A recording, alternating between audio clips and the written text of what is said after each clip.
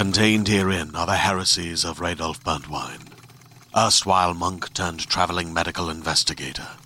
Join me as I uncover the blasphemous truth of a plague-ridden world, that ours is not a loving God, and we are not its favored children. The heresies of Radolf Burntwine, coming January 2nd, wherever podcasts are available. Hey everybody, before we get into today's Season 2 wrap-up episode, we have just a few things to let you know. Oh boy, and what an episode it is going to be. We've got Kate Leth, we've got Gabby Dunn, we've got Joanna Robinson, Brittany Nichols, and so many of you. It's gonna rule. But before we get there, let's talk about New York City. My favorite place. Mine too. We are going to be in New York City this August 19th and 20th. There is a thing happening in Brooklyn called FlameCon, which is an amazing event. It's its third year, and it is a con that celebrates specifically LGBTQ creators. We will be doing a live taping, and we will also be doing a musical performance. Kate Leth is going to be there. Heather Hogan is going to be there. A lot of really rad people are going to be there. If you can make it out, come and say hi. And if you can't make it out, don't feel too bad, because you can totally check in on our exploits on our new Instagram, where we'll be posting photographic evidence of everything we do for the rest of time, including going to FlameCon and also having a new cat. It's true. Sam, our new cat, has a hashtag. You might appreciate it. It is Once More with Sam. Get it? Get it, guys? I get it. You get it? Okay, great. Before we roll into the episode, we do want to let you know that if you are a patron of ours over on Patreon, you can find out more about that on our website, bufferingthevampireslayer.com, and clicking on Patreon. If you're a patron of ours, you voted your hearts out for our next Buffy watch. And the winner of that vote off is Band Candy. So pretty exciting. We will be watching Band Candy with all of our patrons live on our secret Facebook group on July 30th. We're really, really, really pumped about it. If you want to join us, you can. You can be a patron at any level. And all the details are there on our Patreon page. July 30th, Band Candy, me and Jenny, all of you. It's gonna rule. Yes. And now, without further ado, let's get into it.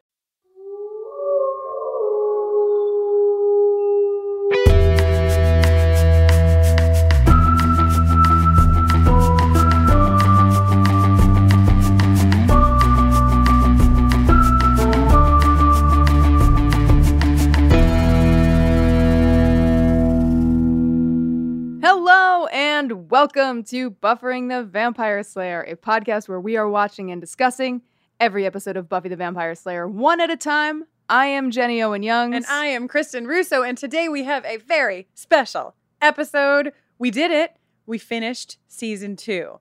And we have a lot of thoughts about some of the moments that we shared together with you this past season. We are going to talk about those thoughts, some of our favorite moments, some of the character arcs, some big losses, the sexual tension award showdown. We have messages from Gabby Dunn, Brittany Nichols, Kate Leth, Joanna Robinson, and so many of you. It is going to be quite a party. I'm pretty excited. Are you ready? I'm ready. Woo! Me too.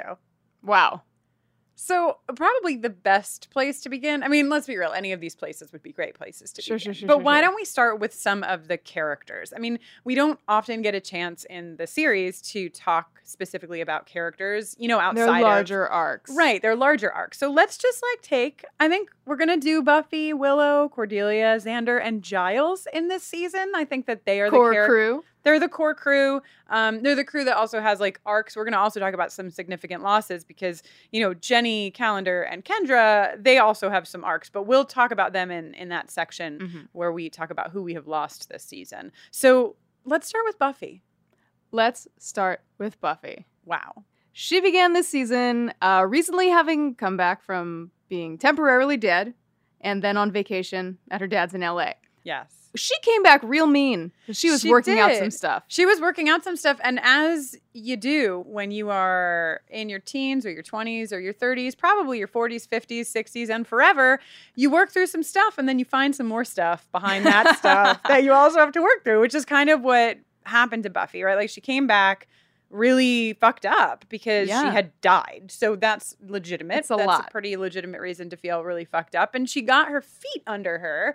I think, a few episodes into the season, and she started like really falling in love with Angel. And then they had sex. She lost her virginity. If we're going to put any value on that, that's complicated in the land of feminism and what, Jenny?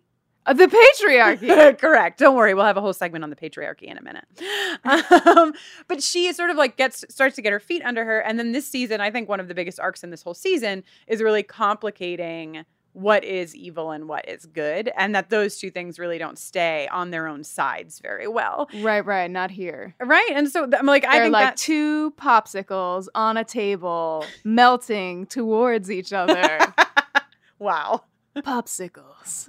So I think that that's like her biggest growth, and also it's not resolved. That like she's really still struggling with that by the end of the season. But also, I feel like by the end of the season, she has become the most the Slayer that she has been up to this point. She agree.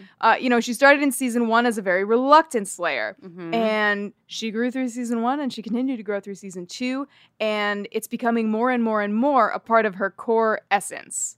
Yeah, I mean, Buffy started this season talking to Kendra about how she viewed this, Kendra saying, like, you view this as a job, and that's not what this is. This is who you are. Mm-hmm. And so that's another big thing. Those are some other shoes that Buffy stepped into, although not really, because she always just wears that one pair of boots. Right. Metaphorically speaking, she stepped into her Slayer shoes much more in season 2. And I mean, obviously we've seen the series, and we know that many of these characters are going to continue to grow and change and struggle and find more demons to battle, both literally and figuratively. But at this point, she has faced what would have to be like the biggest conflict of personal interest and professional or sacred duty Absolutely. that you could imagine, especially as a teenager. And she did, what we'd consider the right thing. Absolutely.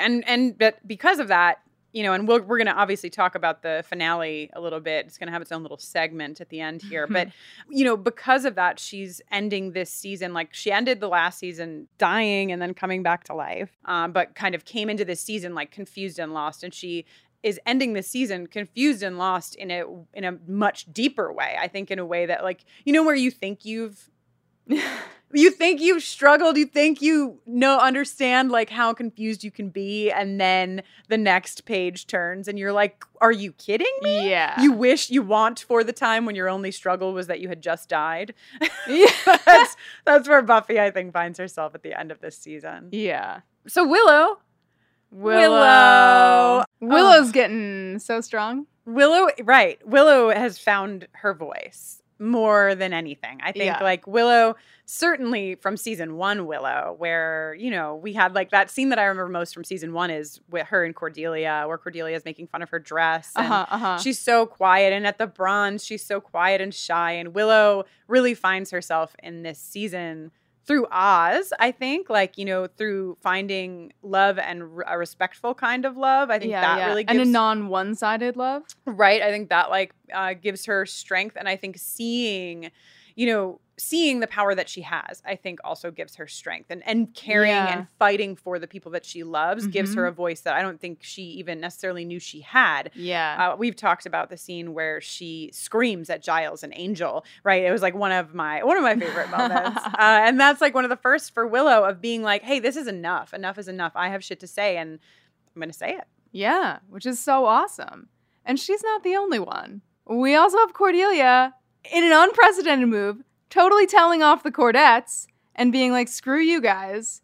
You suck. Yeah. You're mean. I don't care what you think. I'm going to make decisions for me, even if that decision is dating Xander Harris. Right. So, Cordelia starts dating Xander this season, which is a controversial choice amongst the viewers and the opinionated fans. I like it for the story. Yeah, I mean, I think it's great for both of their characters because both Cordelia and Cordelia grows in a way that is measured. It's not this, she doesn't start one way and end a totally different way. Cordelia retains her Cordelia-ness. But her heart is just starting to like crack open just a little bit. We're just starting to see like a little bit of the softer side of Cordelia. Right. I think that Cordelia is hardened mostly because of insecurity, defensiveness, feeling like, she wants to belong. She needs to retain power so that people respect her. Like those are some of the crosses that she bears, right? But for Cordelia, as the season goes on, she gets more comfortable, and so I think she just starts to let some of that defense go, and starts to allow herself to be vulnerable, and allow herself to be part of this new group of people.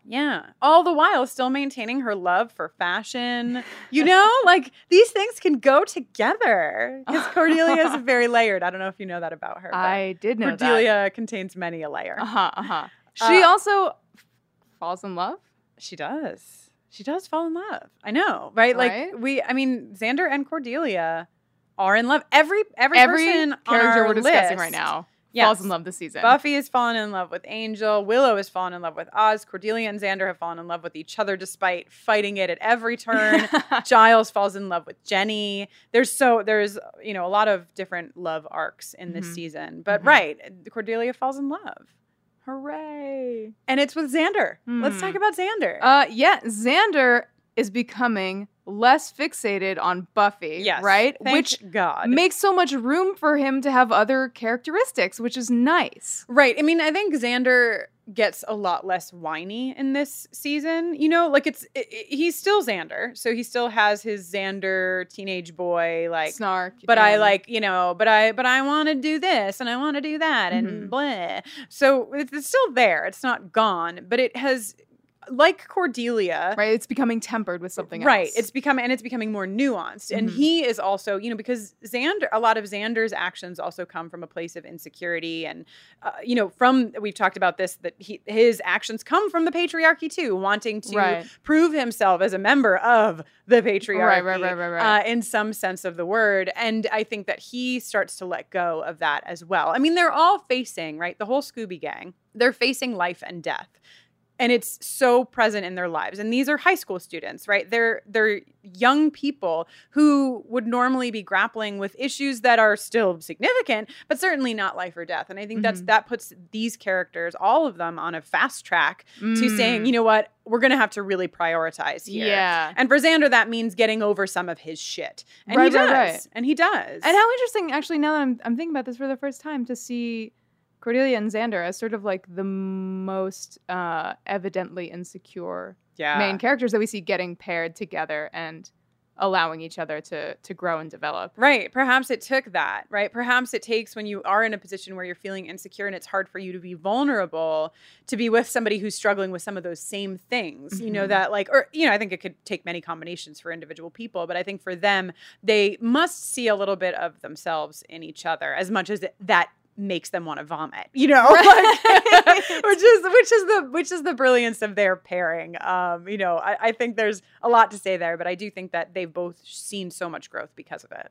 And last but not least, Giles, good old Rupert Giles, falls in love, suffers a great loss, faces some of his literal and figurative demons from an earlier part of his life, is tortured for hours by Angelus, becomes even more of a father figure to Buffy and gets a lot closer to Buffy. And his relationships are deepening with all of the younger characters. Yeah, absolutely. Giles really goes through the ringer this season. I mean, they all do. They all do in their own ways. But I just feel like Giles, both with like physical, actual torture, emotional, heart-wrenching torture, I just think Giles has really gone through it. And like you said, Jenny, it deepens his role as like a caretaker in a sense, because I think that in his loss he has also seen how much they take care of him. Yeah. So there's just this and he's also absorbing their pain, like he's a buffer for their pain as well. Right. And oh my God, I'm just realizing this too. Both Buffy and Giles,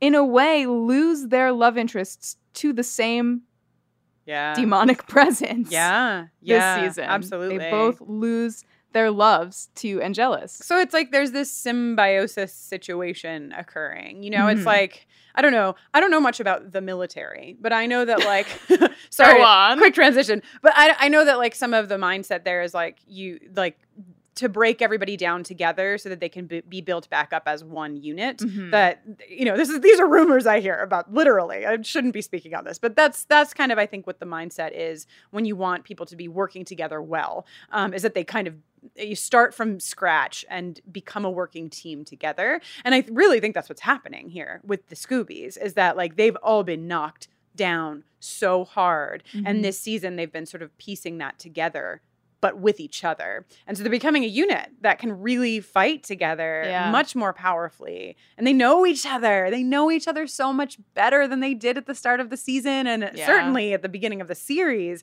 they know their nuances. They know what Xander's role is and what Xander can do and what Willow can do, and it's just it's a beautiful thing to watch. I'm getting a lot of goosebumps right now. Thanks. R.L. Stein's goosebumps or just actual? Both kinds. Right. You know what else will give you goosebumps, Jenny? What's that? Some sexual tension awards. Yes. So you all know that we have this ongoing bracket happening. Our listener, Emily, started this bracket to show down the 22 sexual tension award winners and narrow it down to the one winner.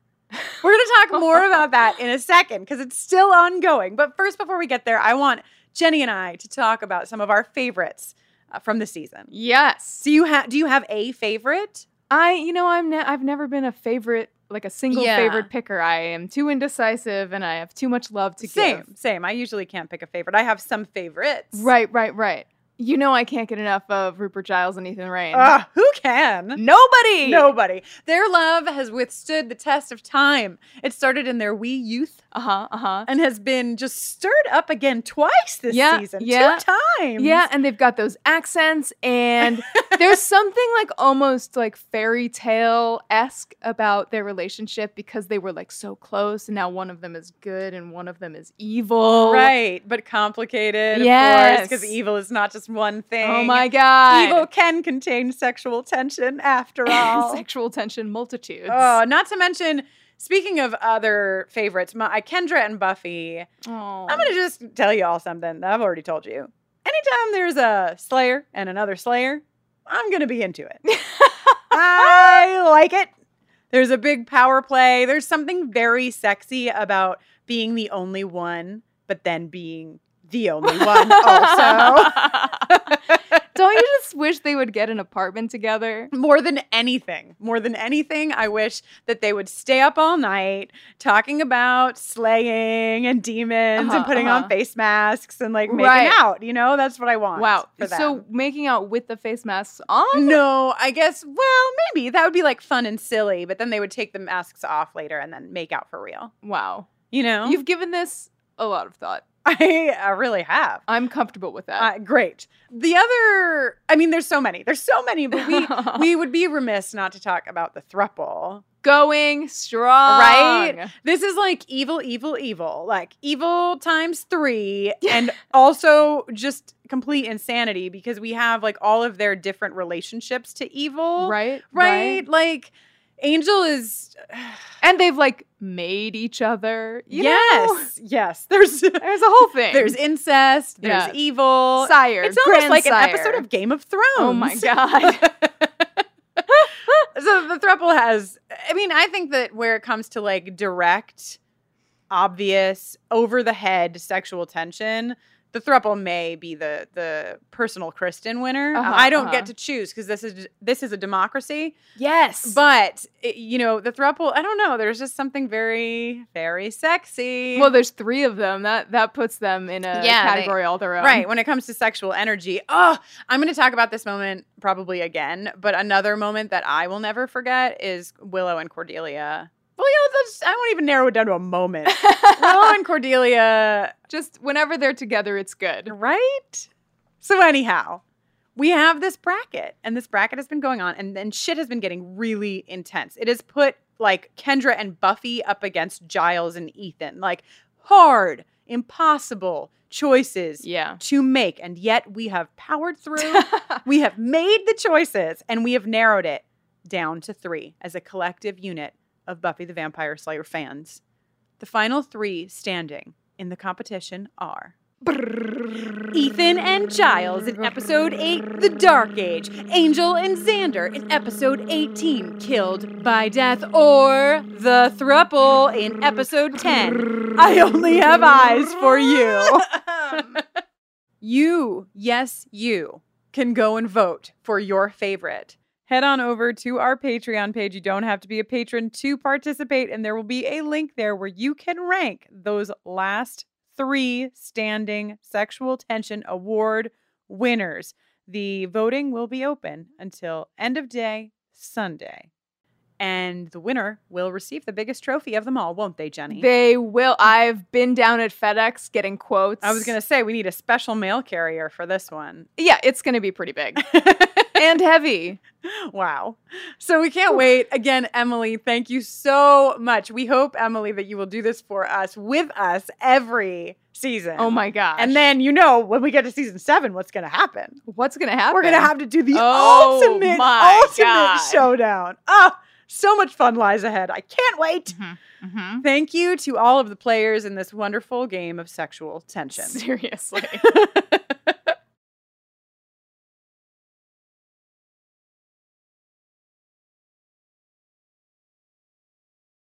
You know who I'd like to hear from right now? Who? I would like to hear. Speaking of thruples, Yes! why don't we bring in our third, Kate Leth? We sat down and talked to Kate about some of her favorite moments from season 2, specifically related to fashion. It's time for our friend Kate to give you the Buffy fashion update. Kate! Kayla! Hey, The buddies. one, the only, the all-powerful. You're here. You're That's such a here. good introduction. Thank you. I know we're usually in our separate vacuums. We don't get to hold each other vocally, but Right. now we do. We're so glad to have you here on our finale episode. I can't believe that we're done with season 2. I can't believe it either. This is so bizarre. We've been on this just journey whipped for so by. long together. Right? So many sweater sets. So many dresses. So many micro mini skirts. Yes. Oh, season 2 was good to But us. alarmingly fashion-wise. few pairs of boots. Yeah. So few boots. Well, there's just the one. Yeah. What more do you need? So Kate, before we get into season 2, people have been tweeting at us nonstop about this hot topic line of Buffy clothing. So what are your feelings? People have a lot of feelings about this, and I can't think of a better person to ask than Kate Leth, Buffy Fashion Watch. Thank you. That's so kind and accurate. I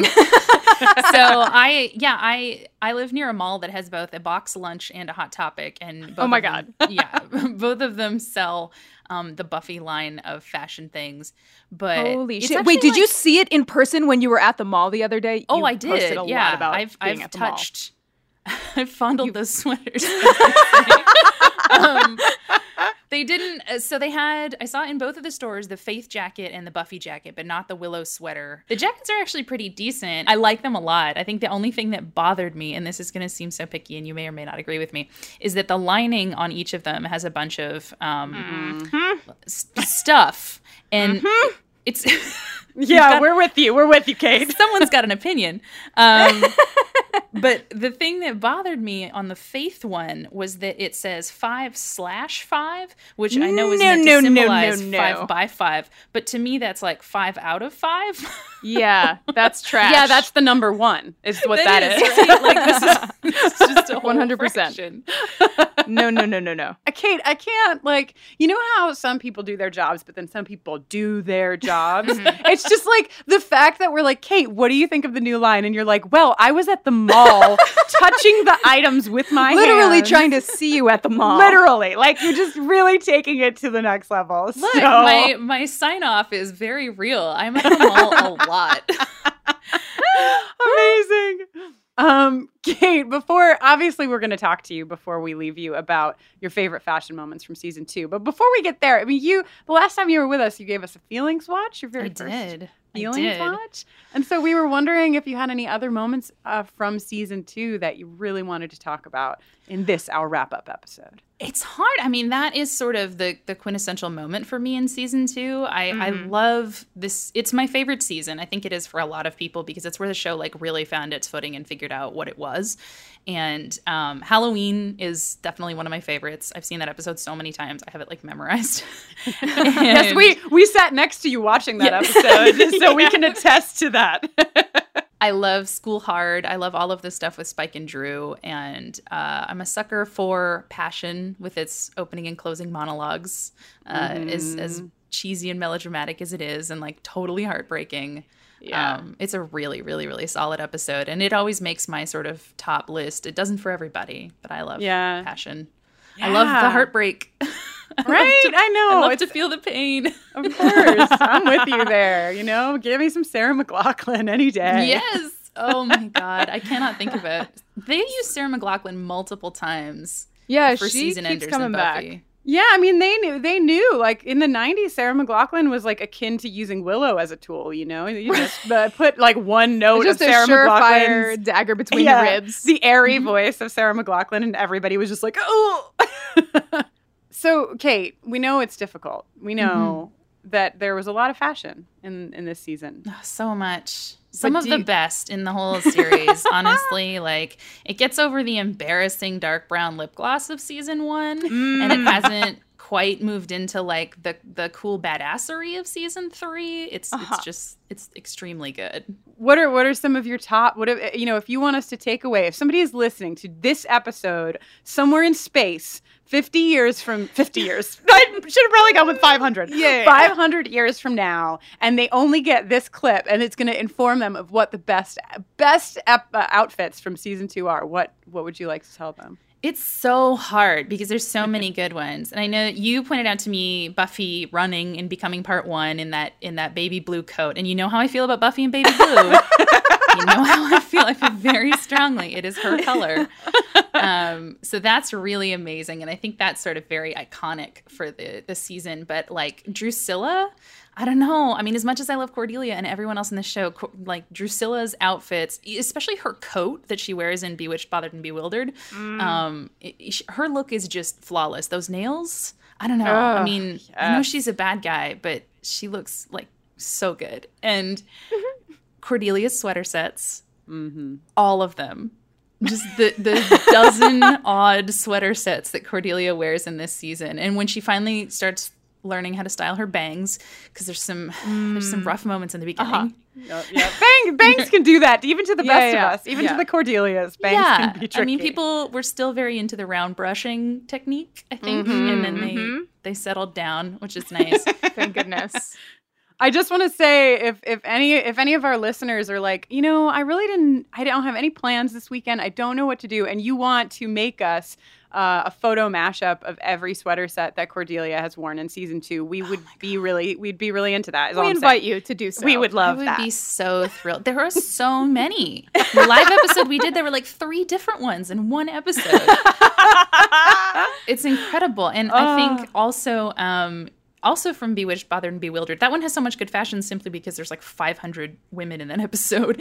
When Buffy wears that sort of white mesh top with the white tank top underneath it. Oh, yeah. That's a good one. That's a good look. And shout out to Willow's fishtail braids because they are like the cutest thing she does all season. They're Willow really came into her fashion self, I think, in this season. She does. I mean, she's still got, that kid jewelry thing and all the geometric kind of shapes and stuff like that. But I really feel like once Oz kind of comes into the picture, she gets a little bit more flair and she starts like experimenting with her look a little bit more. And she definitely does in season 3, but yeah. Yeah. Oh, speaking of season 3, Kate, are you excited about season 3? You ready for it? So excited. There's so much pleather.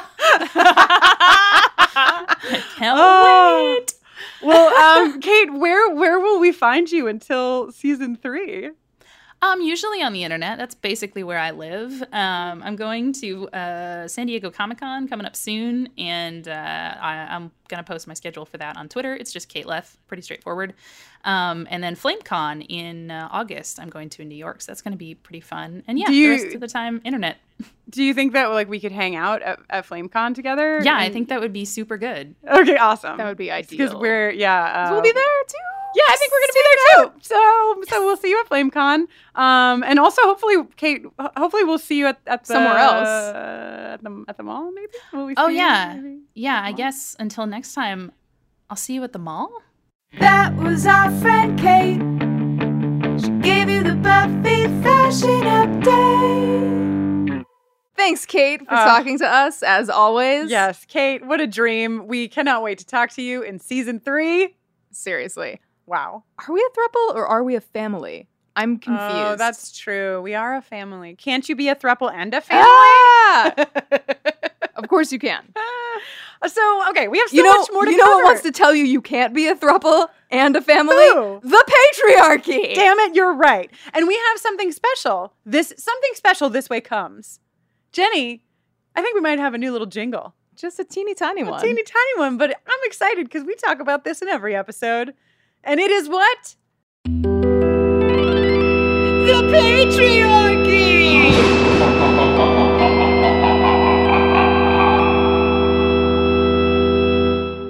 Yeah, we just wanted to take a special moment to look back on some of our favorite little bits and bobs of the patriarchy. By which we mean our least favorite Right. moments of the season because it was full of bullshit. Let's start with episode 5 where there is a demon lizard, and that is where the power comes to help the boys maintain their money, and they keep girls chained downstairs. Feed them to the demon. Just horrible and stupid and also true, and we didn't like it. Didn't care for it one bit. I think that's the worst. What's bad about the patriarchal moments in Buffy the Vampire Slayer is that so many of the other moments you're like, well, but it's fake, so it doesn't have to be that scary. Right. But this is true. In a manner of speaking. It's true. Literally true. In a it's figurative. real. It's a metaphor. No, just true. For. You know what else sucks? What else sucks? Ted. Ted. What a Ted and dick. his little lady. Yeah. And his malarkey. His malarkey. Oh, just a horrible robot of a thing. The 50s. Right? Ugh. Also the 60s and the 70s, 80s, 90s, and aughts. And 10s. And teens. Yeah, just forever. Forever. We're very mad about Ted. We're very mad about the way that Ted manipulated Joyce. We're very mad about the way that Ted drugged everybody. Yeah. We're very mad about the way the police handle things. Yeah. We're very mad. Victim blaming. Yeah, victim blaming ding-dongs. Ding-dongs. Is what they all are. Good night, Ted. We don't need you. Goodbye. Farewell. I'm Or don't glad fare, that fare you- not well. I'm glad that you short-circuited when you did. Yeah. You know who else sucked? Oh my Kane. god. That Ugh. fucking werewolf hunter. That guy with the sucked. teeth around his neck like a Ugh. dumb dummy. I hated him. I really did not care for him. The way that he spoke to Buffy like she didn't know a thing because she Ugh. was a girl. But then remember when she bent his gun with I her remember. bare hands, which was another metaphor in my opinion. I do remember when she bent his literal gun and also metaphorical gun for all of us to cheer. It was bad, but Buffy helped us as she does. Say fuck you to that patriarchal nonsense. And you know what else sucked in that episode? Yeah, same Larry. episode. Larry before he came out. Larry. Larry after he came out, so great. Moral of the story, come out. Right. Larry, both a victim and perpetrator of the patriarchy. I mean, It's a vicious cycle. It is, that but consumes us all. Larry broke the patriarchy by coming out and feeling at one with his true self. Proud of you, Larry. Realizing that we do not have to be the things that the patriarchy tells us we have to be. We can be ourselves. Bless you, Larry. Congratulations on your coming out moment. We're proud of you. I wish Larry was on the swim team because they wouldn't then be all jerks. Right. The swim team, Cameron, a number one offender. Blah.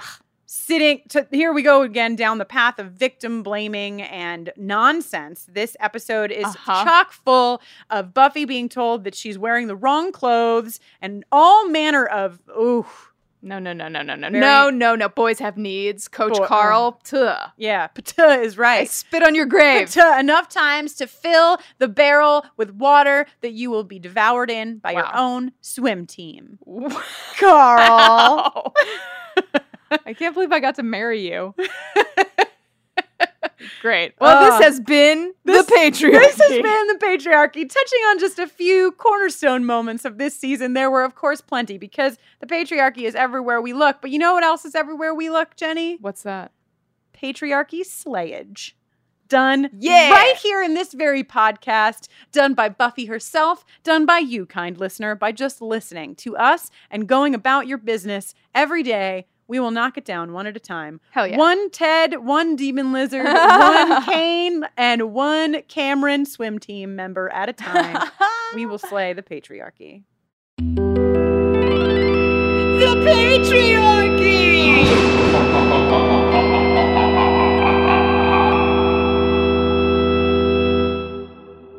You know what else is as omnipresent as the patriarchy?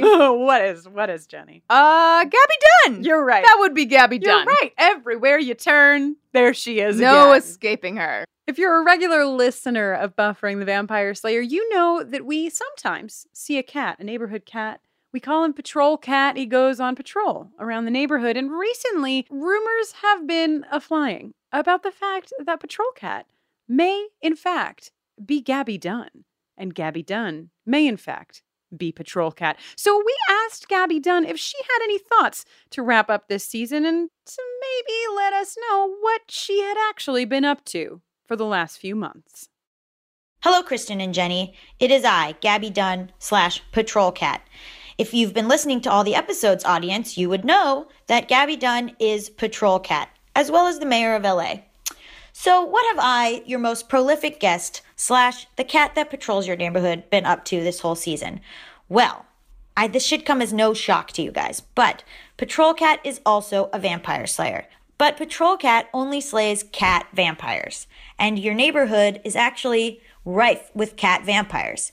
You guys just don't notice it because you're humans, and also because I'm doing an incredible job.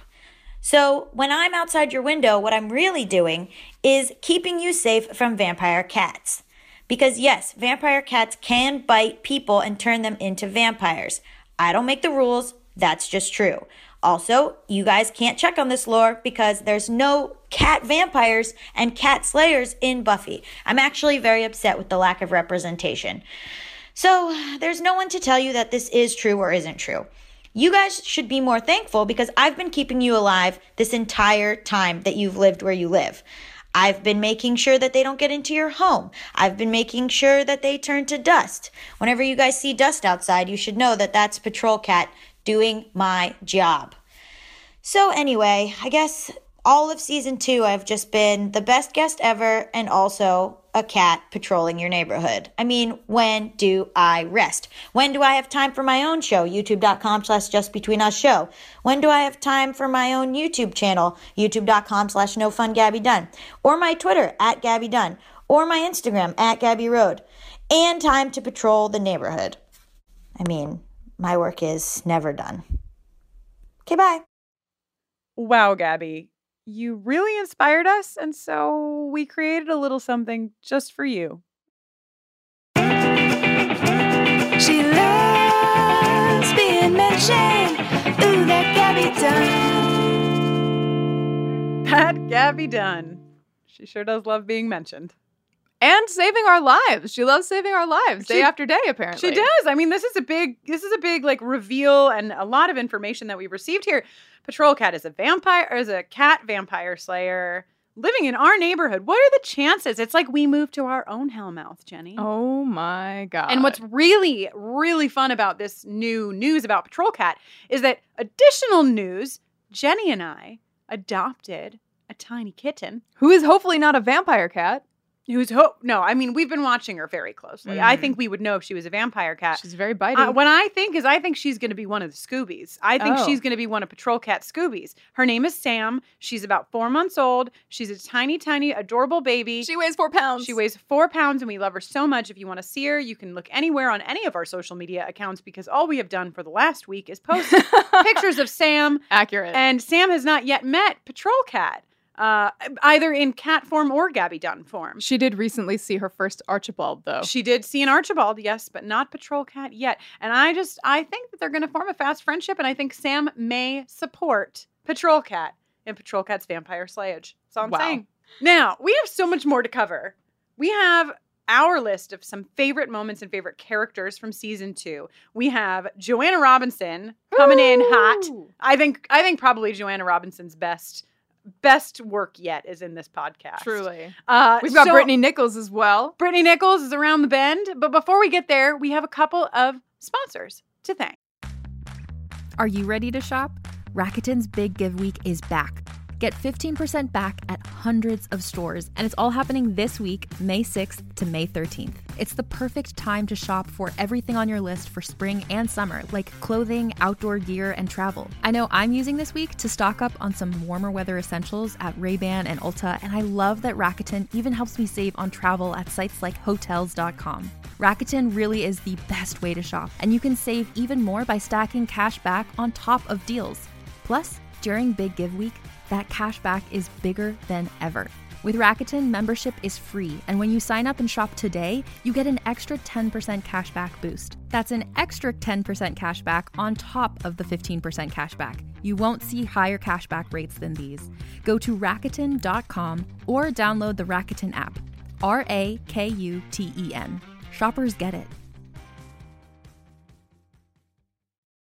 Hey there, this is Justin Bartha. I made a funny new podcast, King of the Egg Cream. It has the greatest cast in the history of podcasts with actors like Louis Black, I'm torn by my feelings for 2 women. Bobby Cannavale, You can eat it, or if someone hits you, you can put it on your cut. Melanie Linsky, I wonder what these marvelous things are that look just like boiled chicken feet. Jason Ritter, I can break things and pick locks and kill people. Michael Stuhlbarg, The whole point is to inspire people that they should make themselves better. Ari Grainer, No, don't whet its appetite. What are you, an idiot? me, Justin Bartha, That's not just any egg cream, that's a Lemke's special. and all narrated by the hilarious Richard Kind. This is the story of Harry Dalowitz and how he rose from nothing to become New York's King of the Egg Cream. So if you like funny true stories, come listen to King of the Egg Cream, available wherever you get your podcasts. Oh my gosh, we are back, and we have so much to do together. Jenny and I are going to tell you about our favorite characters from this season, our favorite fun moments from this season as well. We have Brittany Nichols, Joanna Robinson. We also have you telling us about your favorite moments. We have significant losses. There is a lot to come. So, Jenny, let's start with favorite characters. Who is yours? My favorite character in season 2 is Cordelia. Ooh, Cordelia. She is so great. She's the queen. She is funny. She is golden-hearted when you least expect her to Aww. be. She's growing. She's changing. Yeah. Ugh. It's nice. It is really nice. Yeah, it's hard to pick. It's really hard, So to, hard to pick a pick. favorite character. I mean, you'd think based on like all of the talking in this season that I too would be picking Cordelia, but when I like really had to narrow it down, I mean, Cordelia, you're my heart, you're my love. As a matter of fact, do you have any more to say about Cordelia? No, she's perfect. That's Ugh, it. Well, before we move on to my favorite character, then I believe we should give Cordelia her jingle as Jenny's favorite character from season 2.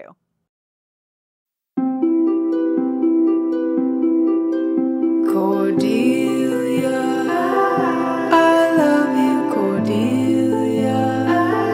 You're perfect, Cordelia. Oh, Cordelia. That's right. How we love you. However, my favorite character from season 2 specifically is Drusilla. That is an excellent choice. I just like when I thought about it, I shuffled things around, I moved things here and there, and I just kept coming up with old Drusilla, losing her mind over all the things, naming the stars, all the same names. Mhm. Just blindfolding her dolls. I mean, that's the thing, is like you never know what in the hell she's going to do or how she's going to do it or why she's going to do it. She doesn't know why she's going to do it. And she commits to everything she does with 1000% Drusilla-ness. And I just, that's my kind of thing. I'm really into that. I love that she has dolls. I love that she has visions. I love her backstory, her history, how she was made and why she is who she is now. I love her love for Spike and their thing. Aww. I love her love for the jealousy that happens between Spike and Angel and how she's so into it. Pushes that. She really has knocked it out of the park so many times in season 2 that my favorite for the season goes to Drew. And Drew, here's a jingle for you. Drusilla, you filling my heart with dread, and still I'm led right back to you. All right, let's do Jenny. Yeah. Let's do a quick rundown of our favorite moments from this season. My God. Are you ready? Yes, I'm ready. All right, I'm going to start us off with episode 5, Reptile Boy. Cordelia talking too much in the basement when she's chained up with Buffy is a moment I love. It's a moment I love. I love. It is so great. Oh my God, I love episode 6, Halloween, because everybody, well, almost everybody, the 3 core Scoobies get a chance to be kind of the opposite of what they are in their everyday life. Willow is wearing revealing clothing. Buffy is a helpless maiden. Yes. And Xander is like super confident, super strategic, running the operation with his military mind. And Cordelia is a cat. And Cordelia is Cordelia and amazing. Yeah, that's like a big episode overall for favorites. Yeah. I'm going to jump us to episode 10. This is What's My Line Part 2. This is Kendra and Buffy, right? Like Kendra and Buffy's arc in the season, we've talked about it a little bit already, but it's something that I hold very dear to my heart. And the end of that episode where Buffy is telling Kendra that she can take the plane back and she doesn't have to ride in the cargo hold. And they have the exchange about being a Slayer and it not being a job, it being who she is. It's just really, really beautiful. And it's a connection that I think we see between those two characters and for a connection for Buffy that we don't see her get with anyone else. Yeah. That I love. Yeah, you know what else I love in episode 10? What? Cordelia and Xander hate kissing in the basement. Yeah. They hate it so much, but they can't stop. Yeah, it is pretty great. Do you know what I love in episode 15, Phases? What do you love? I love Willow, who's not going to take it anymore, and she's given Oz a piece of her mind while he's busy trying not to turn into a werewolf. Yes. This is like, we talked about Strong Willow up at the top of the episode, and this is like another, if Willow is climbing a ladder to her final Willow self by the end of this season, this is certainly a rung or 3 on that ladder. Totally. Of her being like, I am done. Of course, it's unfortunate that she takes a stand and then the result is her boyfriend turning into a werewolf. Yeah. But they reconcile and they love each other. And it's so great. And it's so great. That's like another great series of moments in this season is Willow and Oz together. And Oz's lines. Oz has some like incredible fucking lines throughout the season. He's a dream. He's a dreamboat. What a babe. You know what else I like in this episode, Jenny? What's that? Well, in this episode, Willow and Cordelia are at the Bronze sitting on the couch and they're talking about how much they hate men. Hooray! What a fun romp.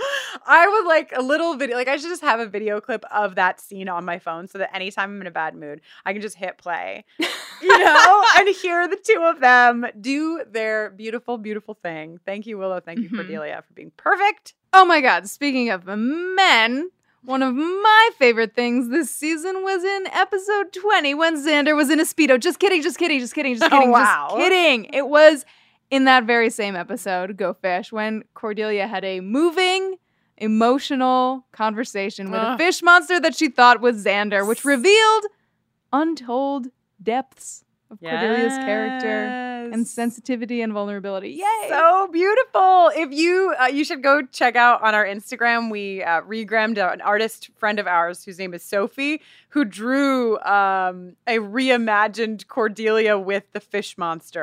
If that had in fact been Xander, really, really sweet, really adorable, very wonderful. You should check it out. Our Instagram is BufferingCast, and her name is Sophie Argetsinger. All right. Obviously, you guys know from listening to our podcast that every moment is our favorite moment. So we're really just touching on a few here. Mm-hmm. But I would definitely not be able to end this segment without talking about probably my favorite moment of the entire season, when Joyce and Spike are sitting together in the living room. I love it so much. Oh my God. The most beautiful illustration of awkwardness. I love it. I could not think of two characters that I want to be alone in a quiet room uncomfortably together more than Joyce Summers and Spike. I just can't. I love it so much. And that calls back another favorite moment of mine, which is from episode 3, School Hard, where Joyce totally wields an axe at Spike, defending Buffy and letting us know that Buffy may be the chosen one, but she's also got some badass feminist fighting in her DNA. Hell yes.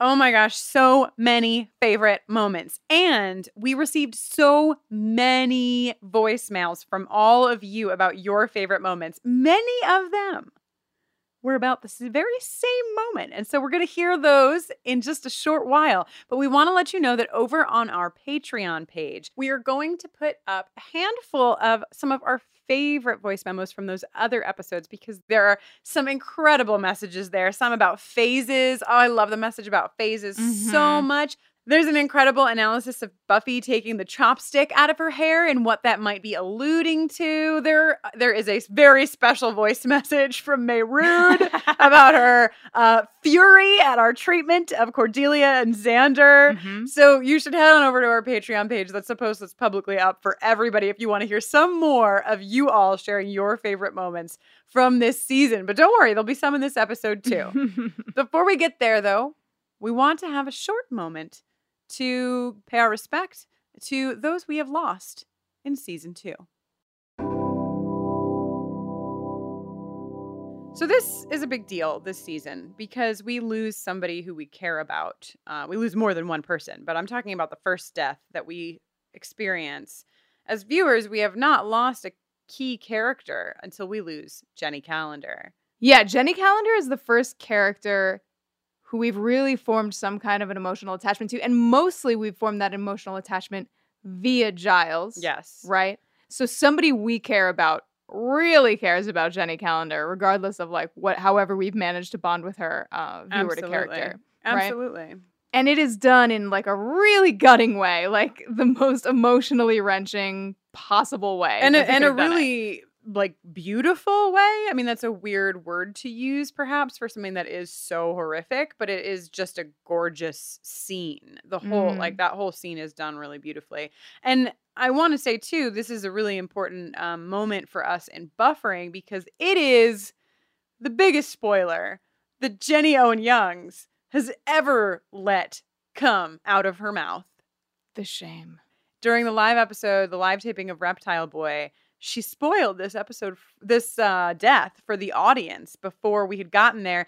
And most of the listeners knew what was going to happen. Not all of them, but most of them. But what was so particularly wonderful about this spoiler was that the guest we were interviewing at the time, Brittany Nichols, did not yet know that Jenny Calendar was going to die. So we spoiled it for our very own guest. And sorry, Brittany! We asked Brittany to just send us a little message about how she felt about losing Jenny Calendar, and maybe even a little bit about that spoiler.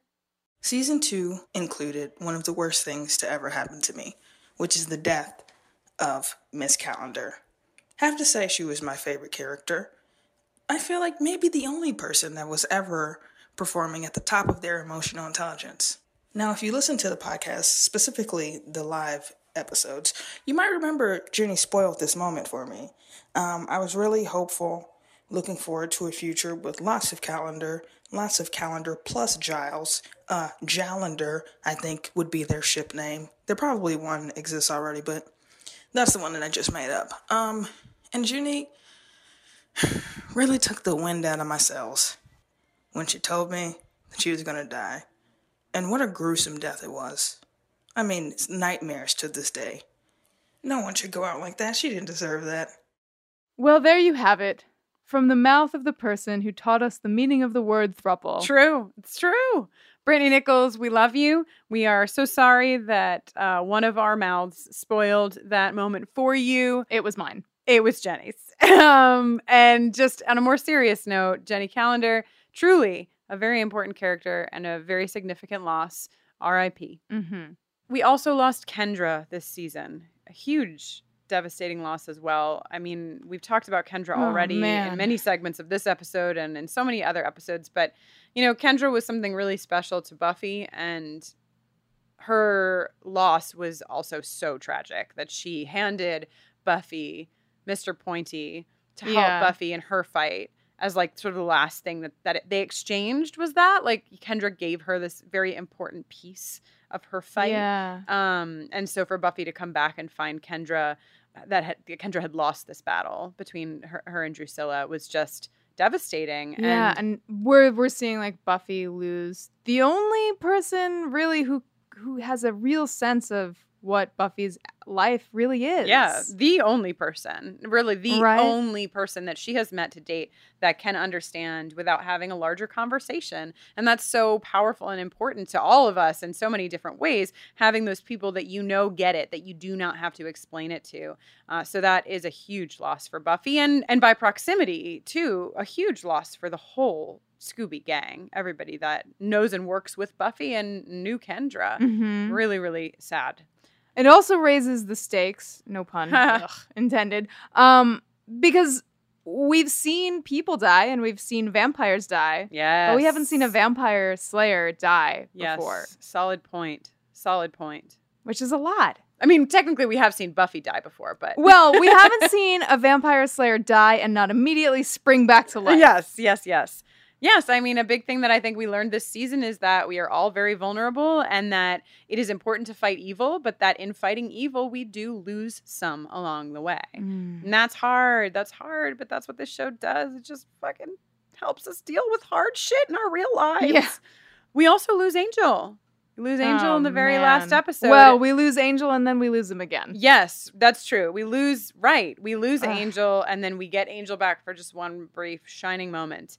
And then we lose Angel again. So there are many other smaller characters who we have lost this season. Many vampires we have lost. And we pay our respects to all of those that we have lost along the way. May they rest in peace. May they rest in peace. Now, we've talked about a lot of things. We've talked about our favorite moments, our favorite characters. We've heard from Brittany Nichols. We've heard from Gabby Dunn. We have talked to Kate Leth.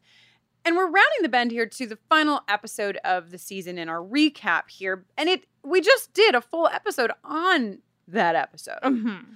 But so many of you had so much to say about your feelings in that final episode that we just want to take a special little moment for Becoming Part 2. Really Becoming. We'll just call it one unit. Yeah. I want to start by reading an email. I know this isn't a mailbag. What are you doing, Kristen? You're crazy. But I just want to share this email because I think it'll really segue very nicely into some other fun things. So, Jana, I think that's how we pronounce your name. I hope it is Jana. Jana wrote in, Dear Kristen and Jenny, in your commentary for Becoming Part 2, you discuss the final scene in which Buffy lurks Angel style in the bushes and then heads for the bus out of town. You remarked on her enormous pants. Pants? My friends, I am pretty confident she is wearing her shame overalls. I'm not currently rewatching the series, so I don't know whether these overalls have truly arrived on the scene yet, but I recall them very clearly as the clothes she puts on when she is at her absolute lowest, most disempowered, closest to giving up. The overalls are capital V very, capital S significant. They are the garment polar opposite of Buffy putting on her leather fighting pants. Love the podcast. Thanks for doing it. Wow. I laughed for 5 hours after reading this email. Pants? Pants, just so you understand visually in the email, it has its own line. It's spaced out from the paragraph above and below it with like 42 question marks and exclamation points. Perfect. So thank you so much for that note and correction. You are right. They are not pants. They're overalls. And when we put out our call to ask people for their favorite moments of season 2, we also got a response from somebody who we love very dearly on this podcast, Joanna Robinson. You may remember Joanna Robinson from her incredible guest spot on Innocence. Joanna does about 47 other podcasts. You might want to know about Storm of Spoilers and Cast of Kings. Very important right now. Game of Thrones has started again. You should probably be listening to Joanna talk about that shit because she rules. But Joanna had some stuff to say about this finale. Her favorite moment of season 2 is in this finale, and she also talks about the overall. So we thought, what a great transition. Hi there, it is Joanna Robinson here, and I am having a lot of trouble plucking one single solitary moment from season 2 to consider sort of my favorite or the best, because I consider this entire season to be the best season of television, no joke, that has ever graced our screens. So that being said, I guess I will go with the end of Becoming Part 2, the finale. Even though you guys just talked about it on your podcast, I just can't think of anything better or stronger to encapsulate everything, all the ups and downs of Buffy season 2. You've got the dissolution of the family unit between Joyce and Buffy. You've got Spike ascendant hitting the road. You've got Angel gone. Is he ever coming back? Spoiler alert, he has his own spinoff, so yes, but you know, as a kid, I didn't know that. You've got the Scoobies who are triumphant but worried. And then you've got the Sarah McLachlan of it all. Every time I hear that song, every time I hear Sarah croon, "The winter is cold and better," it like makes me cry. I can't handle it. And one thing I wanted to add is because your lovely friend Kate Leth did not do a fashion update for the Becoming Part 2 finale. I noticed that you guys kind of missed that Buffy is not in fact wearing JNCOs or like enormous jeans in that last scene. She's actually wearing overalls, which I've always called the overalls of sadness. So overalls of sadness, Sarah McLachlan, a bus leaving Sunnydale. Boom. Everything. Season 2, the best. Thanks, guys. Bye. The overalls of sadness. The overalls of sadness. The shame overalls. The overalls have been given so many a name.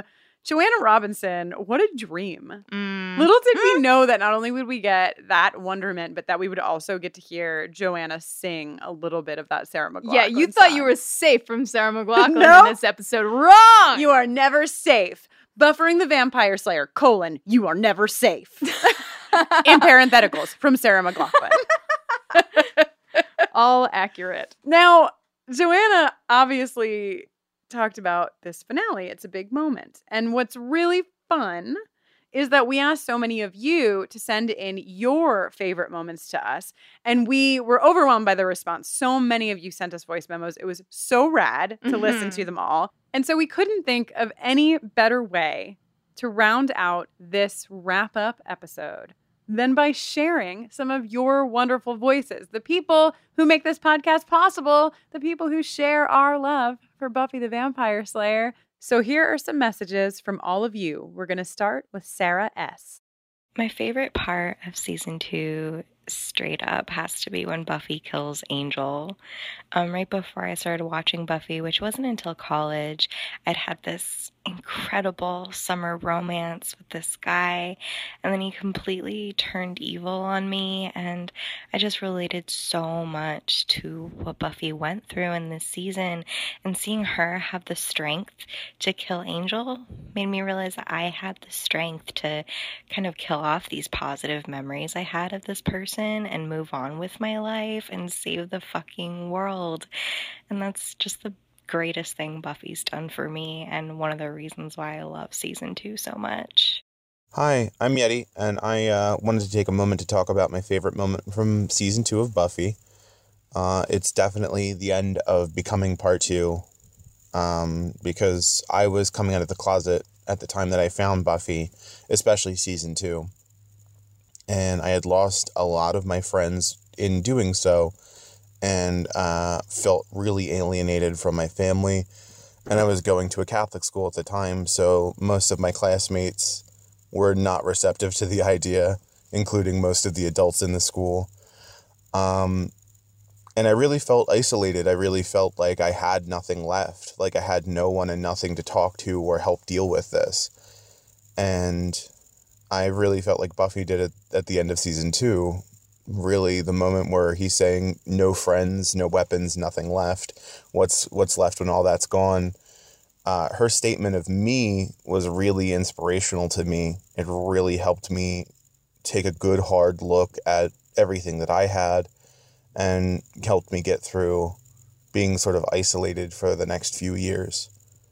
So yeah, that would definitely count as my favorite moment from season 2. Hi Scoobies, my name's Rhiannon. I've been watching Buffy the Vampire Slayer since I think I was about 7 years old, and it started airing season 3 in the UK. I think the first episode I saw was Helpless. I was absolutely terrified, but I still made my mum go out and buy the VHS tapes because I was desperate to see more of this incredible girl on screen. Saddest moment would have to be Angel's death, obviously. Don't even have to watch the episode anymore, I just have to hear the first 3 notes on the piano for Close Your Eyes and I'm gone like a little baby. And the moment that meant most to me for my growing up experience would have to be when Buffy grabs that sword and just says me. I was like so blown back. I'd never seen a girl other than maybe Xena get that much agency on screen before, and it just completely changed the way I viewed myself and other girls. I wanted to be her so bad, and it meant so much to me. Hi, Kristen and Jenny. This is Gracie from Brooklyn, New York. I love the podcast so much. I love the end of season 2 episodes, especially. Season 2 is an amazing season. I remember when I first watched Innocence, I was a sobbing mess on the floor, and my sister had to console me for a while before we could keep watching. But really, my favorite moment of the season is when Buffy just catches the sword and says, me. It never fails to make me cry, and it's making me cry a little bit right now because sometimes life can get overwhelming and you're not fighting your demon ex-boyfriend every day, but sometimes it feels like you're all you have left. And in that moment, Buffy reminded us that it's not only okay that you're all you have left, but it's empowering and you can face it. And I just love it, and I love Buffy, and I didn't mean to get so emotional, but I can't wait for season 3. Thanks, guys. Oh my god. No! I know! Grace? Yeah! Gracie? From Brooklyn? Oh. We feel you. Well, we thought there was going to be a season 3, but we died. Oh, it was so amazing to hear from all of you. And a reminder that in the next couple of days, we will be putting up all of the other voice memos on Patreon so you can hear some of the other favorite moments outside of this episode. But wow, thank you. And Gracie, the moment I see you, I know I'll see you someday. Maybe at FlameCon in August. I don't know, but you're going to get a pretty big hug. So be warned. Thank you all for an amazing season 2. Yes, thank you. This has been an incredible season. With just like more and more of you keep joining this family, and we are so excited. We really could have never imagined the beautiful family that was going to come of this work, and we love it, and we love you, and we cannot wait to begin season 3 and to just go on this entire journey with you together. Yeah. You, Jenny, me, and Gracie from Brooklyn. And Sam. And Sam the cat and everybody else. Oh, wow. Well, I'm Jenny Owen Youngs. You sure are. And I'm full of feelings. And when I'm not making this podcast, I'm writing songs and recording them. And you can hear some of them at jennyowenyoungs.com/buffering, where I have made you a little playlist of my non-Buffy songs. You can also give me a holler on Twitter at Jenny Owen Youngs. And I am Kristen Russo. You can find me on the internet in various places at Kristen Noeline, KRISTINNOELINE. You can also learn more about the work that I do outside of this podcast with LGBTQ young people and their families over at everyoneisgay.com or mykidisgay.com. Buffering the Vampire Slayer is on Twitter, Facebook, and Instagram at BufferingCast. And you can always email us at bufferingthevampireslayer@gmail.com. You can. And something really exciting happened in the last week, which is that in the last week, not only do we love you because we're all here and everybody has feelings, but Buffering the Vampire Slayer broke 1 million downloads last week. What? That's a large number. Is a large number. Many zeros. 6 zeros, in fact, in that number.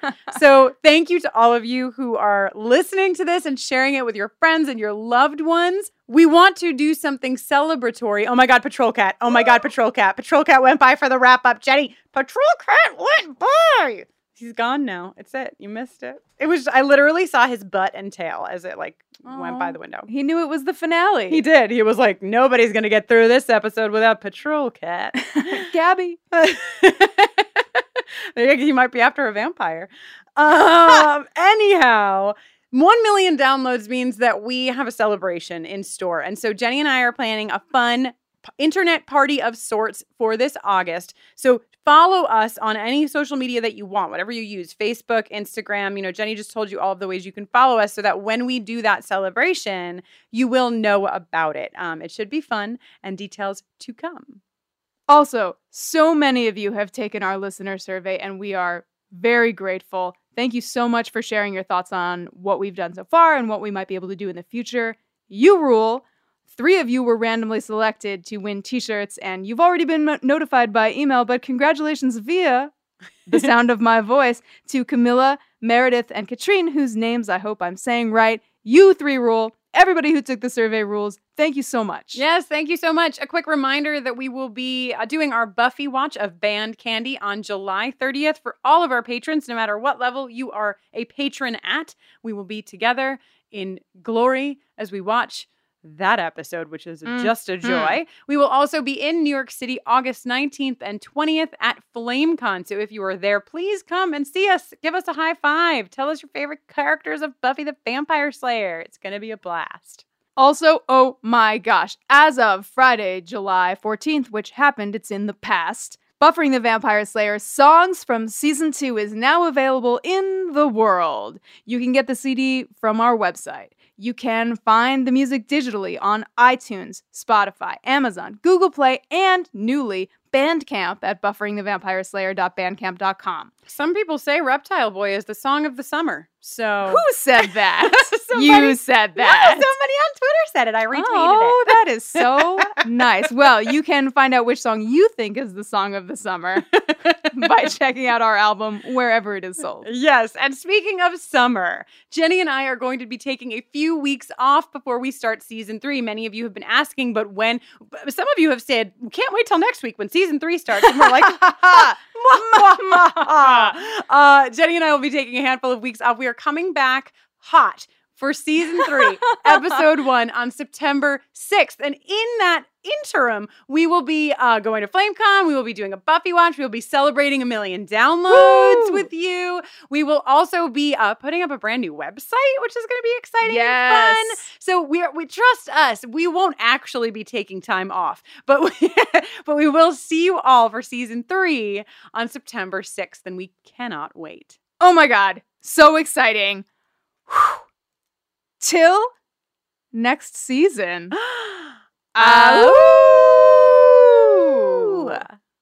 Normally, this is where a song would go, but since it's a wrap-up, we don't have a song. So instead, here's Spike's jingle just for fun. Spike, I love you. Spike, so dreamy. Spike, your trench coat. Spike, I love you. Spike, your blackmail. Spike, peroxide. We are the hosts of Comic Sans, the podcast about comics for those who are sans knowledge. I'm Yen, a reader, writer, liver, and breather of comic books. And I'm Nat, and I know absolutely nothing about comics. Which makes both of us authorities in our respective fields. Exactly. Hey, wait. On Comic Sans, I make Nat read some of my favorite comics, including Sandman, Saga, and Lore Olympus. And Yen tells me what makes that comic special. Then I hear what Nat thinks, and I try to avoid a pulmonary embolism. While I actively try to give him one. Listen to Comic Sans on Apple Podcasts, Spotify, or wherever you get your podcasts. You can already binge our first season, and we just released a special bonus episode on Across the Spider-Verse. Hey, Nat, before we go, I'll give you $50 if you can tell me what Comic-Con is. Is it related to chili con carne? Do you mean chili con carne? Maybe we should be Chili Sans.